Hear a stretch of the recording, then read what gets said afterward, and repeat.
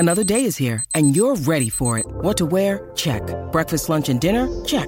Planning for what's next and how to save for it? That's where Bank of America can help. For your financial to-dos, Bank of America has experts ready to help get you closer to your goals. Get started at one of our local financial centers or 24/7 in our mobile banking app. Find a location near you at bankofamerica.com/talktous. What would you like the power to do? Mobile banking requires downloading the app and is only available for select devices. Message and data rates may apply. Bank of America N.A., member FDIC. Hey, let's talk some football. And I've got to say, last night I watched a lot of... This is the original rivalry, isn't it? It was a cracker of a game, and it's produced over the years. It was Melbourne victory against Adelaide. Adelaide winners 3-0. Adam Kwasnik joins us, Mariners legend. Quas, good morning, mate. Did you catch that game? And over the years, it's always delivered. Yeah, good morning, guys. Happy to be on again. It's been a while, so happy to be back on again. But the original rivalry, what a game that was. The atmosphere at Cooper Stadium was outstanding, and it did deliver, especially for Adelaide United fans. Melbourne victory, I thought, were a bit off last night, and they got hammered in the end. But it's just a fantastic spectacle, and it was deserved winners to Adelaide United. Yeah, look, we probably should address the elephant in the room. Like, is Brad Porter now known to you as White Hand? Mate, no, look, I think Brad's got a lot to offer, but I'm just a little bit sour about the whole process of how it went. There was no communication with my people whatsoever. You've just gone and contacted him, and to be fair, he's done an amazing job, apart from a few segments you guys have done. But very happy to be back on, and happy to deliver a football program in a proper way this morning. I tell you, he is full of self-confidence, Brad Porter. Like he is, mate. He's the real deal. I don't know whether it's tickets on himself, but yeah, he does rate himself. He speaks a lot of sense, Brad. He's very, very good at what he does, that's for sure. Hey, last night, the first goal, I thought was absolutely brilliant, and it was Ibusuki who scored in the 37th minute. Just what the game needed at that time. But some of the delivery from wide areas from Adelaide, and Goodwin, he scored a penalty, but his delivery, I think it was for Warland in stoppage time. That's what we want to see at the World Cup. I mean, that was world-class delivery. Do you agree? Absolutely, and Goodwin in the first half, Steve, he was on the opposite side, so he had to cut back onto his left foot, which he's not on his natural side. But the delivery from him and Halloran and the likes was outstanding last night. And the first goal from Ibusuki was world class. D'Agostino scored one first game of the season. Not too dissimilar to the Ibusuki goal last night. Just a fantastic header.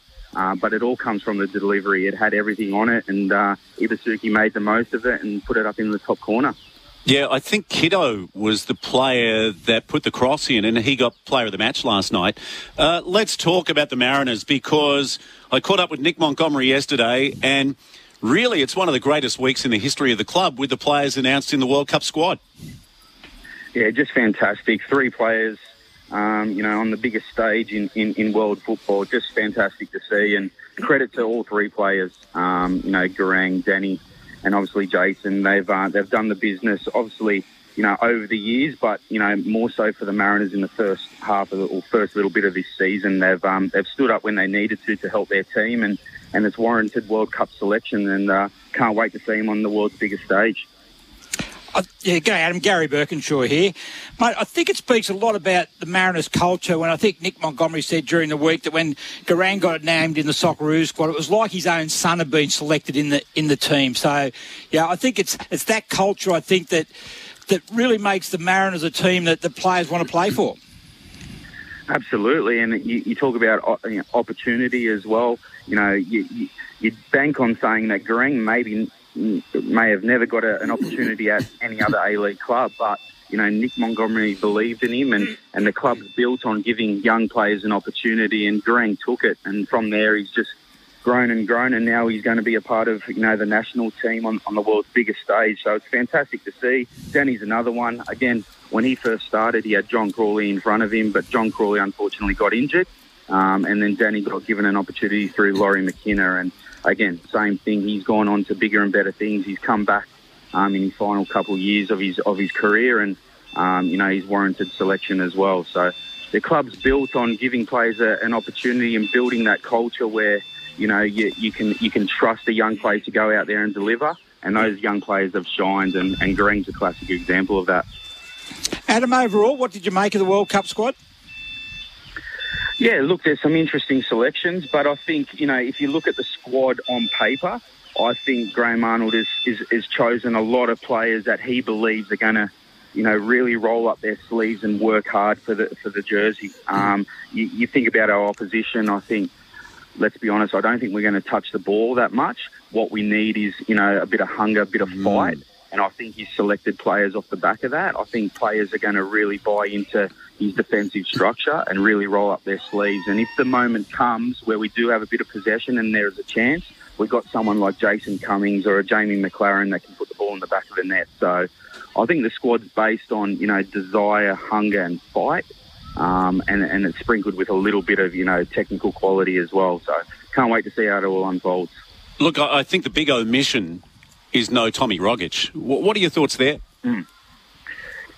Look, you can dig as much as you want, Steve. It could be, an issue from a personal sense, but he hasn't played for a while. Tommy's the type of player. I won't say he's a luxury player, but he does things in games that there's a high rate of possession loss. And I guess Graham Arnold's looked at that, and you can't have that up against, say, for instance, a France or a Denmark.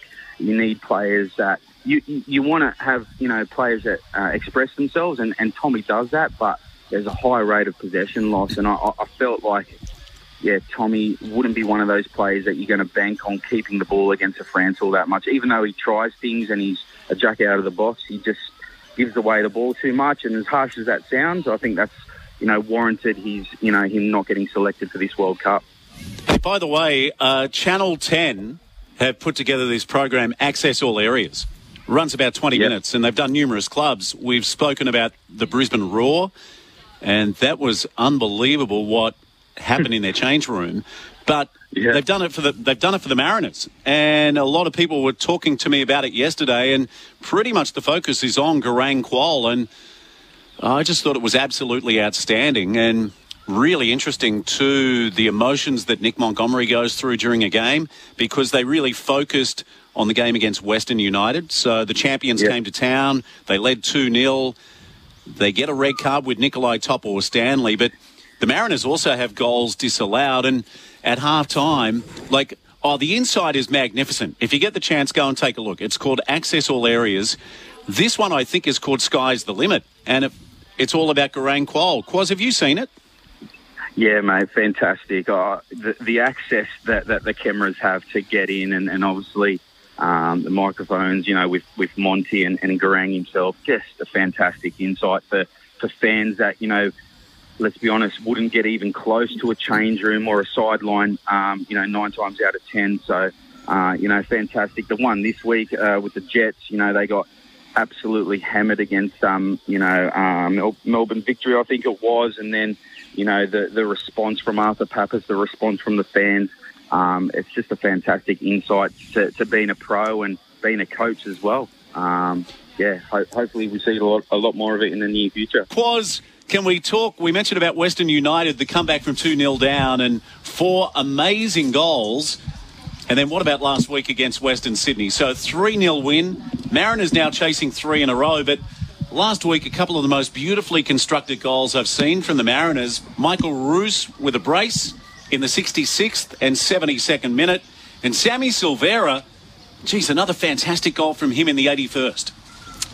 Absolutely, Steve. I think there's been some wonderful goals from the Mariners boys this season, but, to match that, some of the performances have been exhilarating. I think last week, people asking them the question, was it the fact that the Mariners were that good, or was it the fact that, Western Sydney were that bad? But, for me, the Mariners were absolutely on fire last week against the Western Sydney Wanderers. And at half-time, I was a little bit worried because they did everything but score.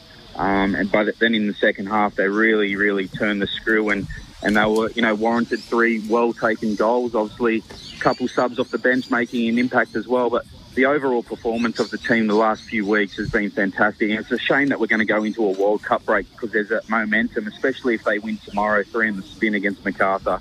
It could sort of stutter that momentum. But that being said, Nick Montgomery knows how to get the best out of his players.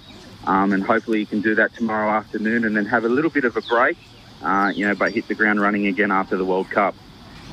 So, Adam, 7 goals in the last game and a half for the Mariners. What's been the difference in the side in the forward third to actually get the ball in the back of the net? Yeah, I think there's a lot of belief, even though you've got a lot of young players up there. I think there's a fair bit of belief that they can hit the back of the net at any given time. I like the way Monty set his team up. He's sort of playing with a lot of attacking players. With two number 10s and 2 number 9s. Essentially, that's 4 players in the box when the ball's coming from Jacob Farrell in a wide area. I think it's very attacking minded. Does it leave us a little bit vulnerable defensively? Yeah, you saw that against Western United. You have all the possession in the front third, and then they just sort of catch you on the break. But I just love the way he set the players up, and I mentioned belief. Jason Cummings, red hot form. I like Marco Tulio. I think he's got a lot of flair, and he's not going to be far away from banging in a few goals either. So a lot of confidence and belief from those young boys, but the structure in which they're playing in that front third is a real joy to watch. Yeah, I'll tell you who else I like, and he's one of 10 children. I caught up with him yesterday. So he's in the back 4. He's 19 years old, captain of the Young Socceroos. We could have somebody else rolling off the assembly line, and that's Nectar Triantis. What a great story he is. He wouldn't have got to go anywhere else. He was at the Wanderers, and they never gave him a chance. Hey, do you recognise this voice? How are you, Quaz? Did you pull up all right yesterday, and did you think I was the best player on the field? Mick, mate, you were right up there, mate. I'll tell you what, the ball didn't really... You had to be pinpoint to you because you can't move that well, but you were fantastic when you had the ball at your feet, mate. It was a joy to play with you. Thanks, mate. Appreciate it coming from a bloke like you. Yes, I have to agree with Steve-O. Triantis was great, and there's a couple of new blokes that have come along and have really stepped up, haven't they? I think Nick shows the faith in them, and they normally deliver, don't they, Quaz?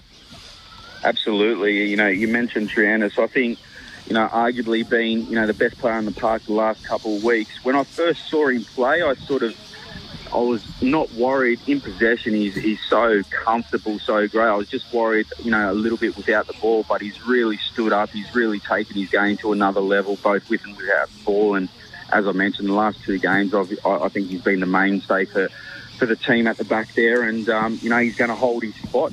Someone like Dan Hall just can't get a sniff at the moment. And it's due to Triantis playing so well. And obviously Danny Vukovic would be helping him along the way, sort of marshalling him along that back line.